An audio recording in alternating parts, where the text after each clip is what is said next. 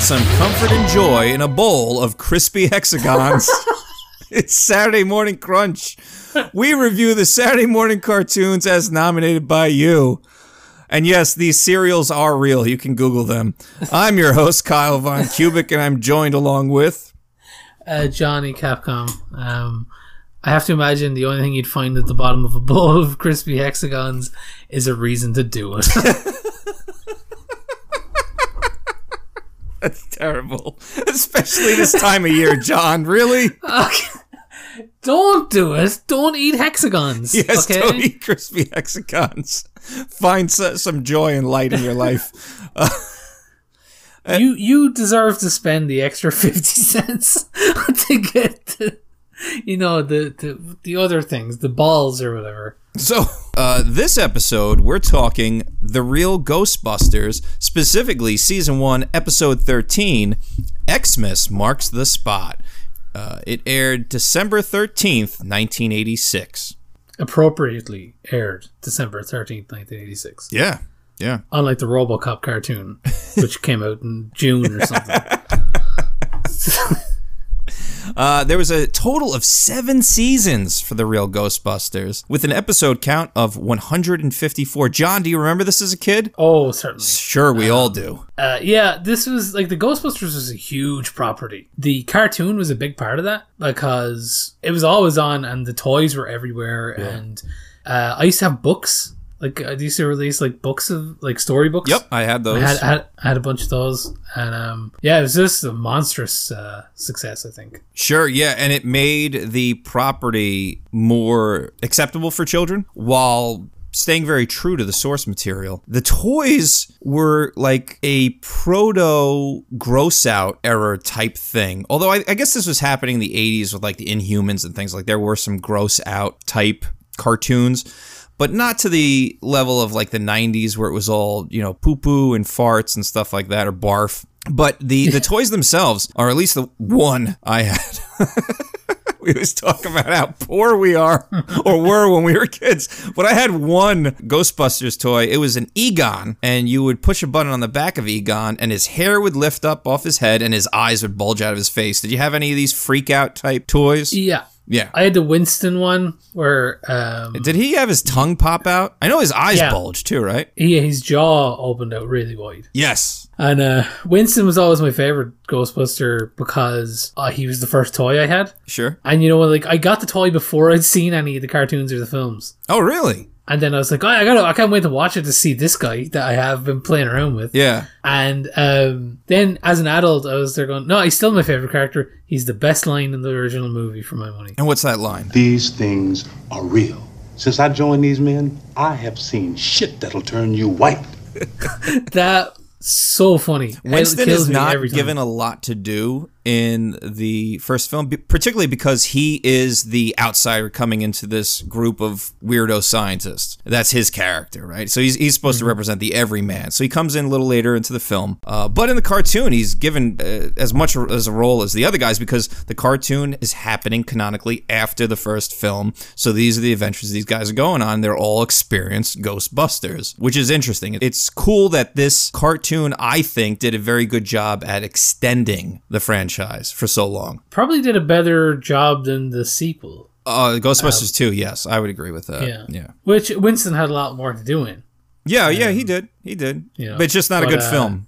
I get into arguments with my wife about this. I don't like this film. I wouldn't say it's bad, but like there's some cool stuff in it. Like the painting of Vigo is really cool, but it's not great. I think you're lying to yourself if you think it is great. I'd rather watch another episode of this cartoon or several episodes of this cartoon than watch that film again. I've seen worse films. I just don't like the film. I feel like it was a slapdash. It forgets a lot of the things that I enjoyed about the first movie. The relationship between Janine and Egon, completely forgotten about in Ghostbusters 2, where now she's with Rick Moranis for some reason. And I get it, Rick Moranis was very funny in the first film, but he was interested in Sigourney Weaver. That was his character. Yeah. Now things are, people are being coupled. There's a baby involved. I got a baby in my life. I don't need to watch this baby.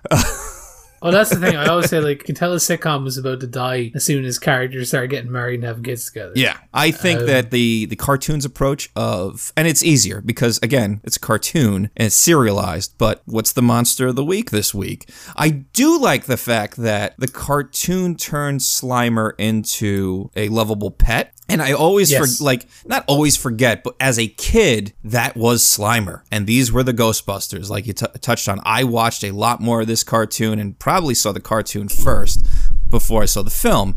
So whenever I watch the original film and see Slimer, I'm always like, take it back just a touch, where I'm like, oh yeah, that's what he really looks like. You know, he's not this adorable, cuddly looking thing. He's very grotesque. And he's a villain. Yes, yeah, he's a bad guy. Although I think they even retconned that in the second movie where he, helps out the Ghostbusters in some capacity, right? He drives the bus for Rick Moranis. Yeah, I think so.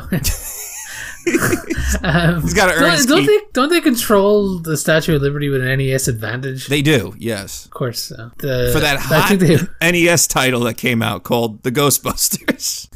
There was a lot attached to that one film when you really think about it. Like they merchandised it a lot. One thing I always liked from this cartoon was the redesign of the characters. Like I liked that Egon was, I liked that he was blonde. Yes. I have a theory about this. Maybe you'll agree. So each one of their jumpsuits is a different color. And instead of it just being, 3 white dudes and 1 black guy, and the 3 white dudes all have brown hair. Yes, Egon is blonde, Venkman has black hair, and Stantz has brown hair. And it's a little chubbier. They look like the attitudes of those characters instead of looking like the characters from the film. Like, you wouldn't mistake who they're supposed to be, but they look nothing like it doesn't look like Dan Aykroyd, at all. No. It doesn't look like Bill Murray at all, or Ernie Hudson. But I think they did those interpretations with the different colored hair and the different colored jumpsuits so that children could easily distinguish who these characters were. Little children, I'm talking. Little children. Oh, yeah, of course, yeah. Weird, and like it looks better on a store shelf when you're sucking toys as well. There's really good representation happening of all different skin tones, which I think is a really good thing. If you live in the Midwest back in the 80s or early 90s and you're watching this cartoon, there's a good chance that like Winston was the only black person you knew in your small town. So it's important that there's good representation and there's positive representation of those different races and cultures and things. And I'm sure it had nothing to do with it. There wasn't their goal. There wasn't like something I'm sure Deke was thinking about when they put this out. But I think it kind of worked out and it helps the show maintain a sort of like it holds up really well because it actually is representing New York City, albeit like, you got break dancers happening. It's very 80s, early 90s. We all know that's what New York is actually like, okay? There's people selling hot dogs everywhere. There's people breakdancing everywhere. And there's gangs everywhere. Yes. They all wear fabulous outfits. They do. That help them notice one another on the streets, The design of the character of Egon in particular with the blonde hair, I always thought that do you remember the 2016 version with the women? Yes. I remember Kate McKinnon, I think is the actress's name. Yes. She played the scientist, or the sciencey, they're all scientists, I suppose, of a sort. Type character, and she had hair like Egon from the cartoon. Oh yeah. And I don't know if that was explicitly a choice by the director or if she just made that decision, but I felt like it was very obvious nod to the cartoon, which I enjoyed. I think that the cartoon in a lot of ways has superseded the actors who played the role. Like, we know who Peter Venkman is or who Egon, like Harold Ramis. Harold Ramis ain't that interested of a dude to look at. To be honest, on film. And his character in the original film, it makes sense. He's supposed to be a very dry, boring scientist. But I think that this cartoon may have penetrated everyone's memories of who these characters are more than the film. So I would agree with you. I think Kate McKinnon's hairstyling was influenced, whether it was consciously or subconsciously, because of this cartoon. That was a weird film as well, the 2016 version. What'd you think of that film? There's one joke in it I love, and that's the bit where the lead woman Melissa McCarthy? No, the other one. She always looked like she's just been told something harrowing about her child. Kristen Wiig? Her, yes. Yeah.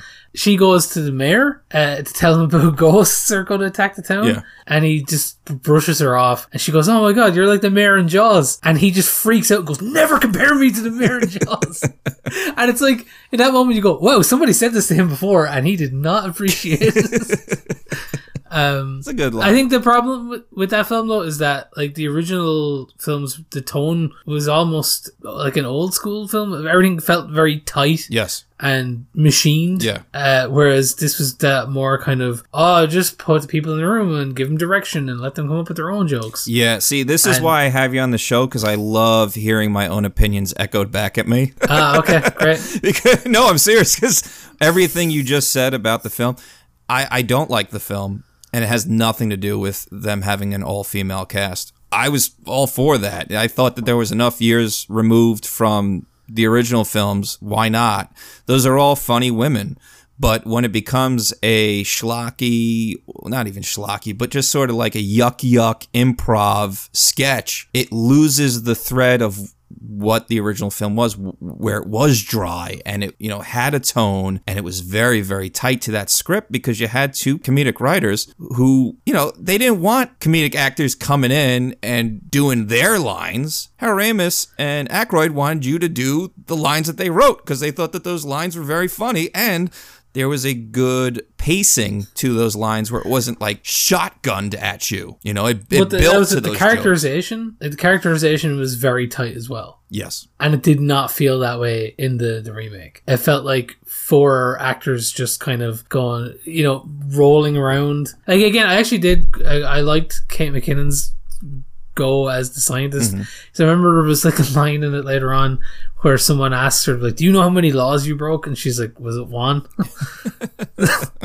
And I liked her approach to that character, but I think that film was okay if it hadn't have been called Ghostbusters. Yeah, sure. The Dawn of the Dead remake is an okay Dawn of the Dead remake. It would be a great film if it was called anything but Dawn of the Dead, because there's already a great movie called Dawn of the Dead. Right.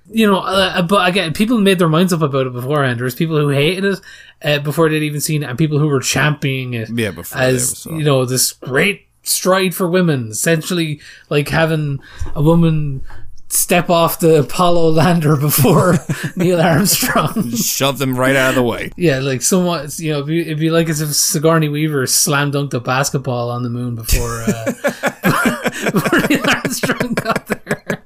I found that film to be very middling, and it lost me when they fought the logo of Ghostbusters. Yeah. When the logo came to life, I was like, I'm out. I'm done with this. And saying that, I do love that logo in the intro to this cartoon. Oh, yeah. Where he's strutting down the street. Yeah. Man, they really got their money's worth out of that Ray Parker Jr. song, I'll tell you. Between the theme song and it's every musical interlude they could put it in during the show. He needs the royalties, okay? I don't get tired of it, though. That's what's funny is I'm like, there it is again. When I was in college, I met this woman and she was wearing a t-shirt. And that a lot of people busting makes me feel good, and you're like, oh, my soulmate. No, well, people weren't saying that back then. Busting hadn't become what it means. No, but she was wearing a Ghostbusters 2 symbol t-shirt. Oh, okay. And I saw tons of people wearing Ghostbusters shirt, but she had the one with the fingers held up. Yeah. With the number 2, and I was like, that's the best one I've seen. Where'd you get that? She's like, some shop in Coventry or whatever. And I was like, well, I'm never going there, so that's that was a question. So give me your shirt. Yeah, give me your small women's shirt so I can Incredible Hulk out of it. I was going to say, we were talking about the toys. Yeah. Obviously, the Haunted Humans, they were my favorite. There was I remember there was like a granny, and you could press her hat and like her whole face and neck would fall open. Oh, yeah. Giant, there was the toilet. Do you remember the toilet? Yeah. And which I'm sure gave a lot of children anxiety when they were learning how to shit. I remember there was there's a lot, but those were actually re-released last year. Oh, were they? In full by Hasbro, because they bought Kenner. Nice. And they just released the old line again.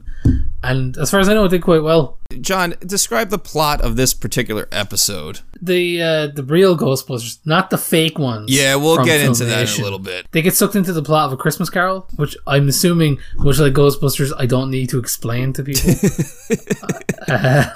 I'm pretty sure everybody knows what A Christmas Carol is. At least you've seen the Muppet Christmas Carol, which is actually a really good version. Yeah. But it's actually a really genius premise, because they get sucked into the plot of that, and just before Scrooge is to be visited by the ghosts of Christmas future, past and present, they just suck them into the trap with the proton packs. Which was genuinely funny. Yeah, that's a great setup. Yeah. And they're just like, yeah, well, that takes care of that. Back to New York. But what's funny is in this, like, Scrooge, he's free of the Christmas ghosts, and when the Ghostbusters leave to go back into the portal to bring them back to New York, he goes, I'll finally wage war on Christmas. And I was like, holy shit, the actual war on Christmas that radicalized old people talk about.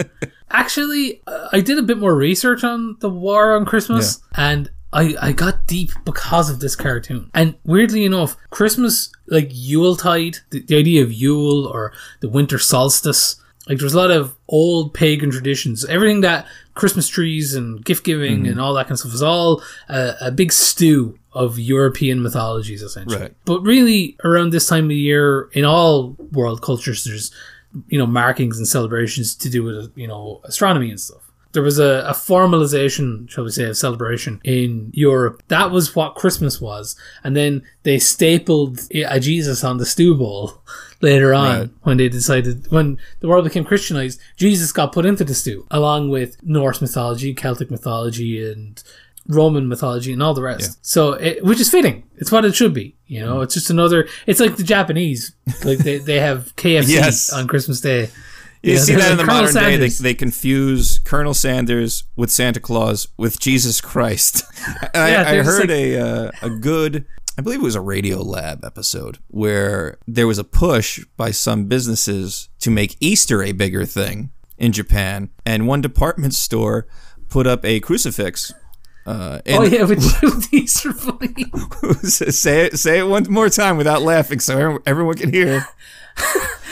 There was a crucifix with the Easter Bunny nailed to it, if memory serves. Yes, and there was also another crucifix where Santa Claus was nailed to it. So they missed the mark just a touch, but I love them for it. To be fair, they're not a Christian country. No. They don't have any history of any. Well, they do have a history of Christianity, which they outlawed, and there's a real war on Christianity. Go back and look what the Japanese did. They wiped it out on the islands. To get back to it, like, there was all these pagan traditions around the end of the year, and when Christianity took over, and specifically more puritanical Protestant post-Reformation Christianity, when that took hold, they were like, hey man, we're not doing all this stupid pagan crap. We're getting rid of all this. There's no holidays on Christmas now. And so they drove it away. And in particular, Christmas was against the law in America for 20 years when the Puritans were over there making up laws. Yeah.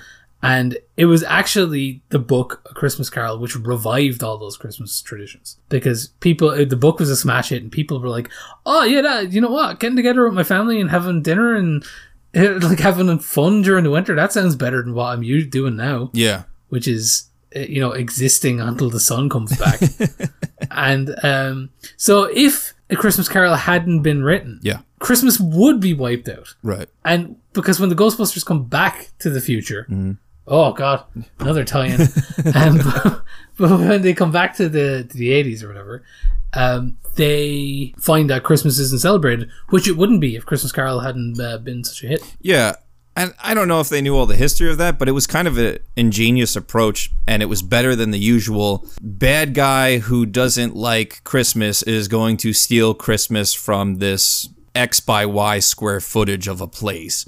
Instead, they're like you said, transported into fictitious Victorian England. And you don't really realize that until they come back, where they're in a snowstorm, the car breaks down, they start walking, and all of a sudden they find this town, but it's an old timey town.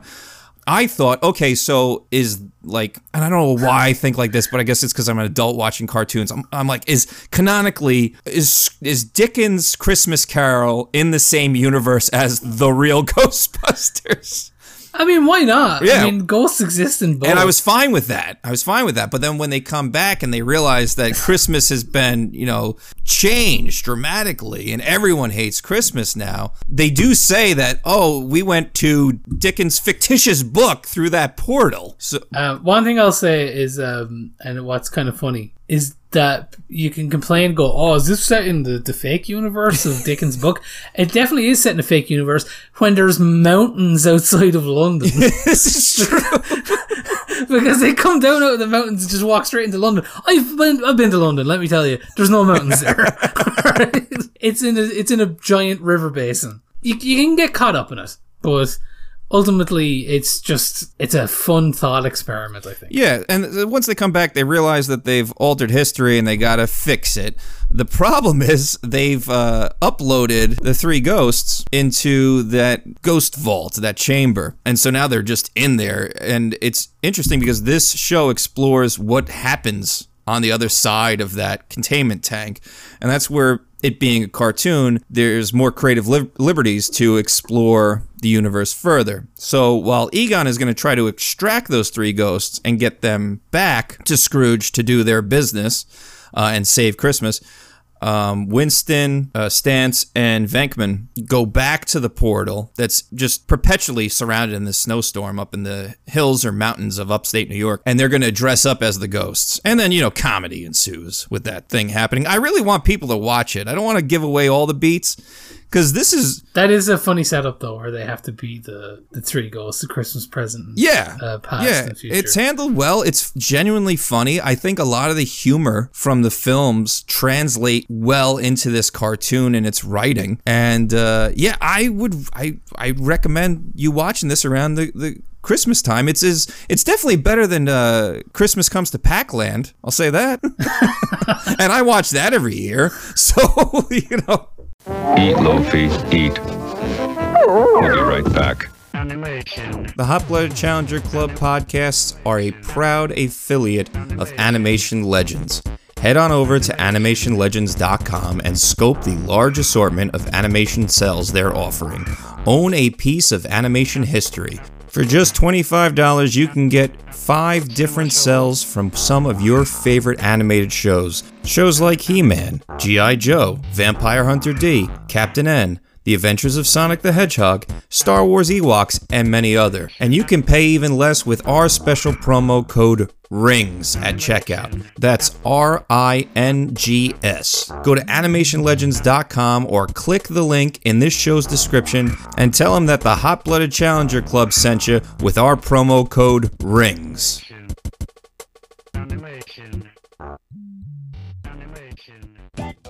Oh, hey there, listener. I didn't see it come in. Well, since you're here, let me personally thank you for listening to this program. If you'd like to show your support a little bit further, check out the Hot Blooded Challenger Club. That's hotbloodedchallenger.club. You can become a member for as little as $1 a month. And with that $1, you get early access to premium episodes of this very podcast. What's a premium episode? Additional content that's cut just for club members. You could be listening to that instead of this advertisement right now. And hey, don't have the buck, but want to support the show? Leave us a 5-star review on your podcast catcher of choice. Honestly, it goes so far to help our algorithm, so one day you could hear me advertising for comfortable underoos or a really good mattress or yet another subscription box. But regardless, thank you so much for listening. Now, let's get back to the show. Shake, Loki, shake. Now back to our show.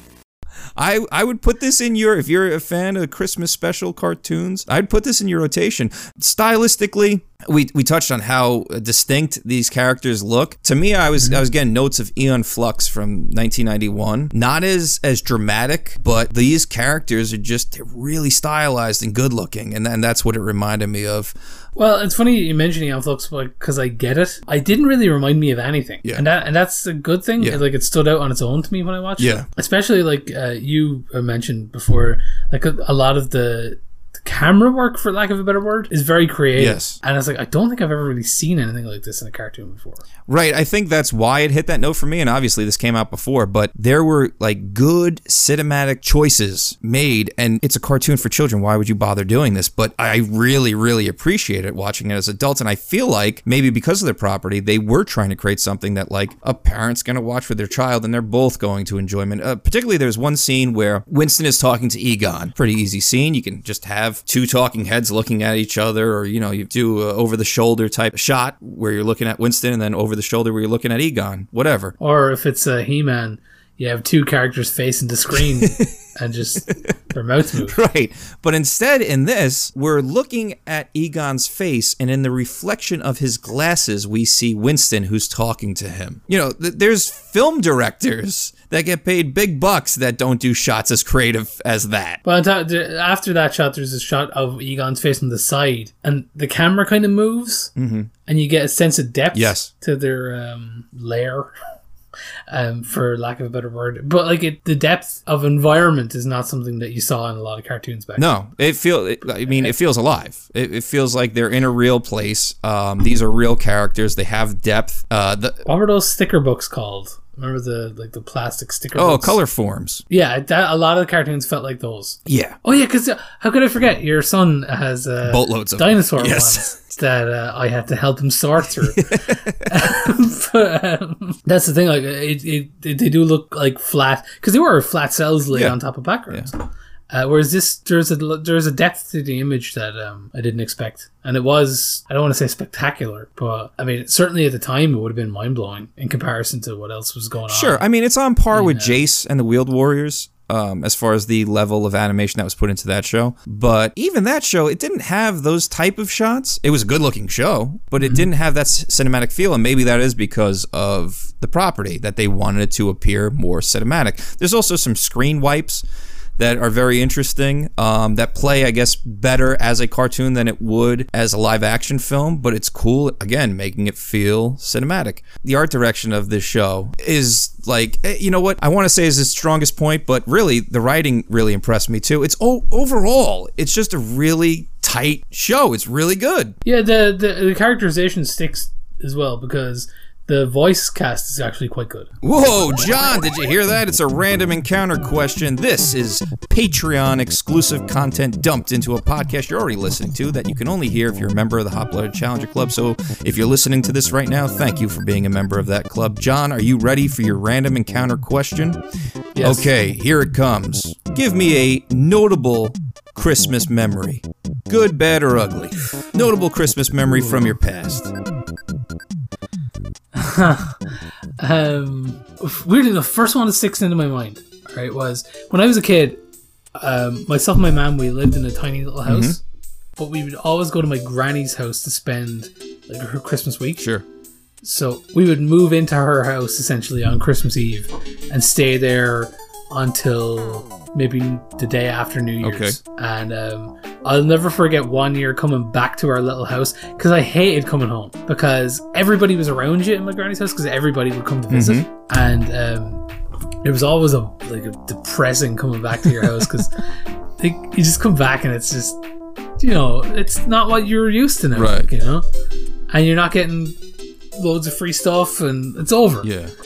We came back to the house, and there was a present that was left there that my mom had left for me, knowing that we'd come back and it would be a bummer. Oh, that's so sweet. And it was a Master System game as well, so it was a great present. Wow. Do you remember what game it was? Yeah, it was the Lucky Dime Caper. Oh, okay. And I'm looking here, it's got like really high ratings as well, so it's not just my memory of it. But no, I remember that was like a huge deal to me, where I was like, wow, today isn't terrible. Sure. And like all of a sudden I was just happy to be back in the house, you know? Yeah. But like when I was a child as well, and I still get family members giving me grief over this. Like where we're from is it's a very old town. It's 1500 years old. Okay. So every building in place is between generations at all times. And people used to have farms in their back gardens, is the best way I can describe it, in the town. Okay. So like some people would keep cows in their back garden so they could get their milk that way. So because even though we were in the middle of the town, somebody had like a barn in their back garden and it had a big light on it. And my mom told me it was the Star of Bethlehem. And I believed her. And people still make fun of me even though I was 4 when that happened. So yeah, there's a good and a bad memory. Anyway, we're back. And all right, John, you know what? We talked about the art style. We talked about the writing. Let's talk about the voice acting. Why is Garfield voicing Peter Venkman? Is that Garfield's voice? Yeah, it's Garfield's voice from the cartoon as well as the movies. But what's funny is the voice actor who plays Peter Venkman is trying to do a Bill Murray type voice. The same voice actor would go on to do the Garfield cartoon, in which he would do a Bill Murray type voice.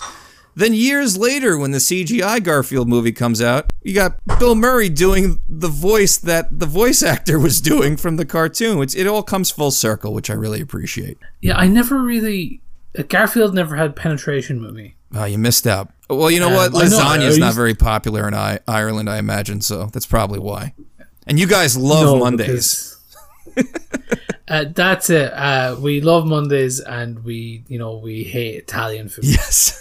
I know, I was aware of Garfield, if you know what I mean. Yeah. And I always love the art style of the comics in particular. It gets I like that kind of chunky look that the comic art has.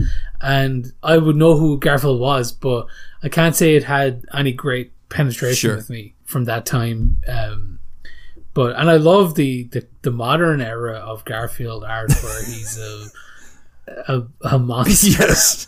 Yeah, I don't like this. It would have been lost on me. I mean, when I looked up the show on Wikipedia, I was kind of surprised to see Arsenio Hall was the voice of Winston. So was I. Yeah, because he's notable enough, right? I guess this was perhaps before his show or in tandem with it. Actually, time-wise, I think it's in tandem with it. But good for him for getting the role and the work, and he does a great job. All the voice actors do a good job where, artistically stylized. I said that the characters look more like the attitudes of their live-action film counterparts.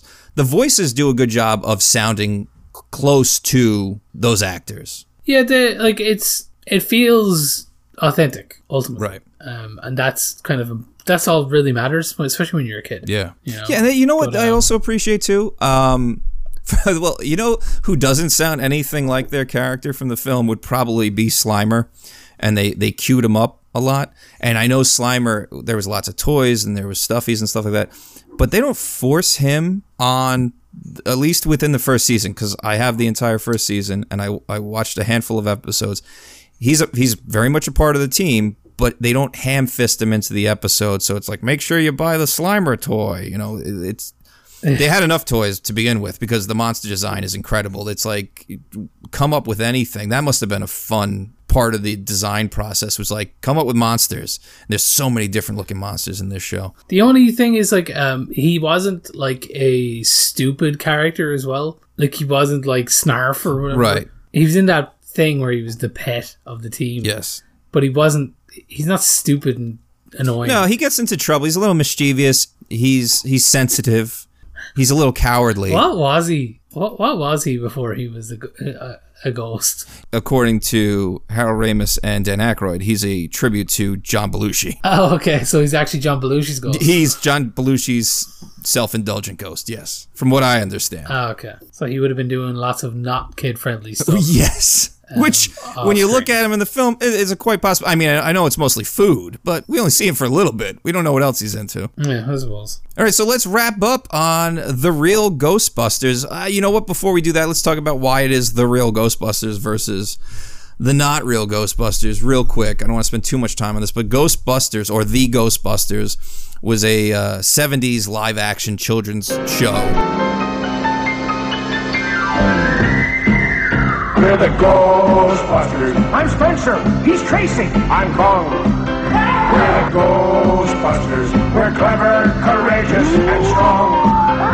Your sleep has been haunted with whispers and ramblings. Your blood has been curdled. We know what to do. Your skin has the creepies. You wonder what's happening. You're safe in our hands. We will take care of you. The Ghostbusters, spirits and demons, beware. The Ghostbusters, wherever you're hiding out there. We know what you're up to. We're ready for anything. We're bold and we're fearless and never afraid. We're always prepared. We're right there with everything. With us on the job, trouble soon fade. The Ghostbusters do it again. Where some actors from F Troop would do a Monster of the Week and they would hunt down ghosts. Then later, when the film came out, they actually had to get the rights or pay royalties to Filmation, who owned the rights to that show, as well as the name, the Ghostbusters. And there's similarities between the two shows. You can look that up if you're interested in it. They both drive jalopies. They have logos that look very similar. They use a ray gun type thing to capture ghosts. One has a giant ape in it. But anyway, so when the film came out, Filmation, because they love that dough, was like, all right, great. We own the rights to Ghostbusters. We're going to put out a cartoon. And so they put out their cartoon in 1986, much to the dismay of children who wanted to actually see the real Ghostbusters. So Deke was smart to call their Ghostbusters the real Ghostbusters, because obviously the film had a lot more penetration than the goofy 70s show. All right, so let's wrap up on the real Ghostbusters. Specifically this Christmas special. I think we touched on all the likes. Is there anything you disliked about the show, John? Well, it would be the fact that there was only one part of it available to me through Dailymotion, and then myself and yourself had to engage in piracy to let me see the last 10 minutes of it, because I have a special copy of that now, where it's not only the real Ghostbusters, but it's you and your wife talking about dinner or something. That's correct. But no, it's great. I actually, there wasn't really anything I disliked about it. No. And that's the truth. No. All right. Well, with that said, I don't have any dislikes about the show either. Where would you rank this in our Cereal Bowl ranking? I would give it a 9. And the reason I go with 9 is because, as far as I'm concerned, in my head, Batman the Animated Series is a 10. Okay.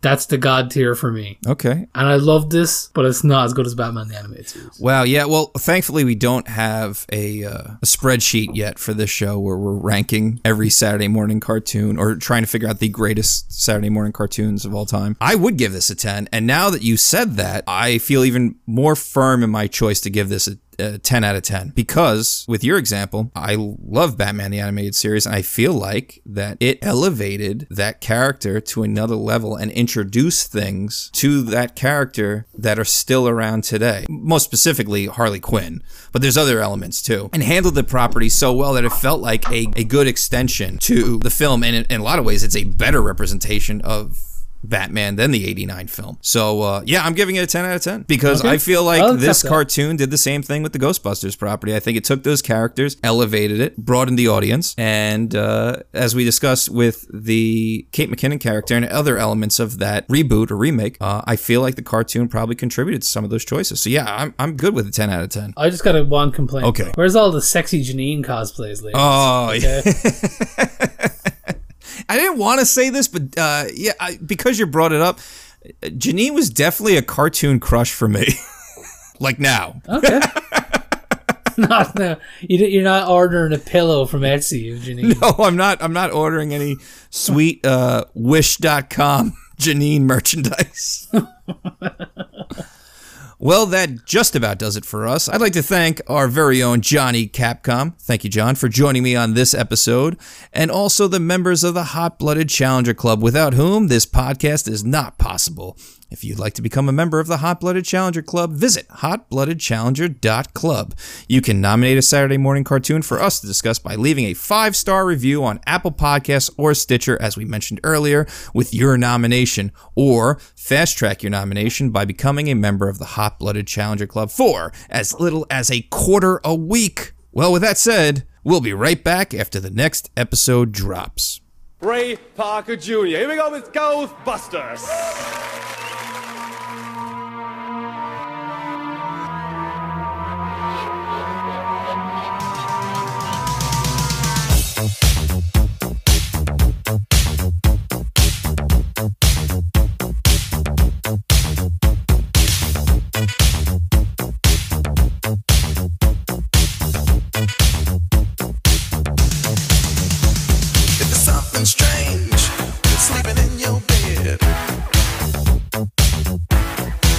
you something. If there's something weird sleeping in your bed, oh, let me tell you something. Bustin' makes me feel good.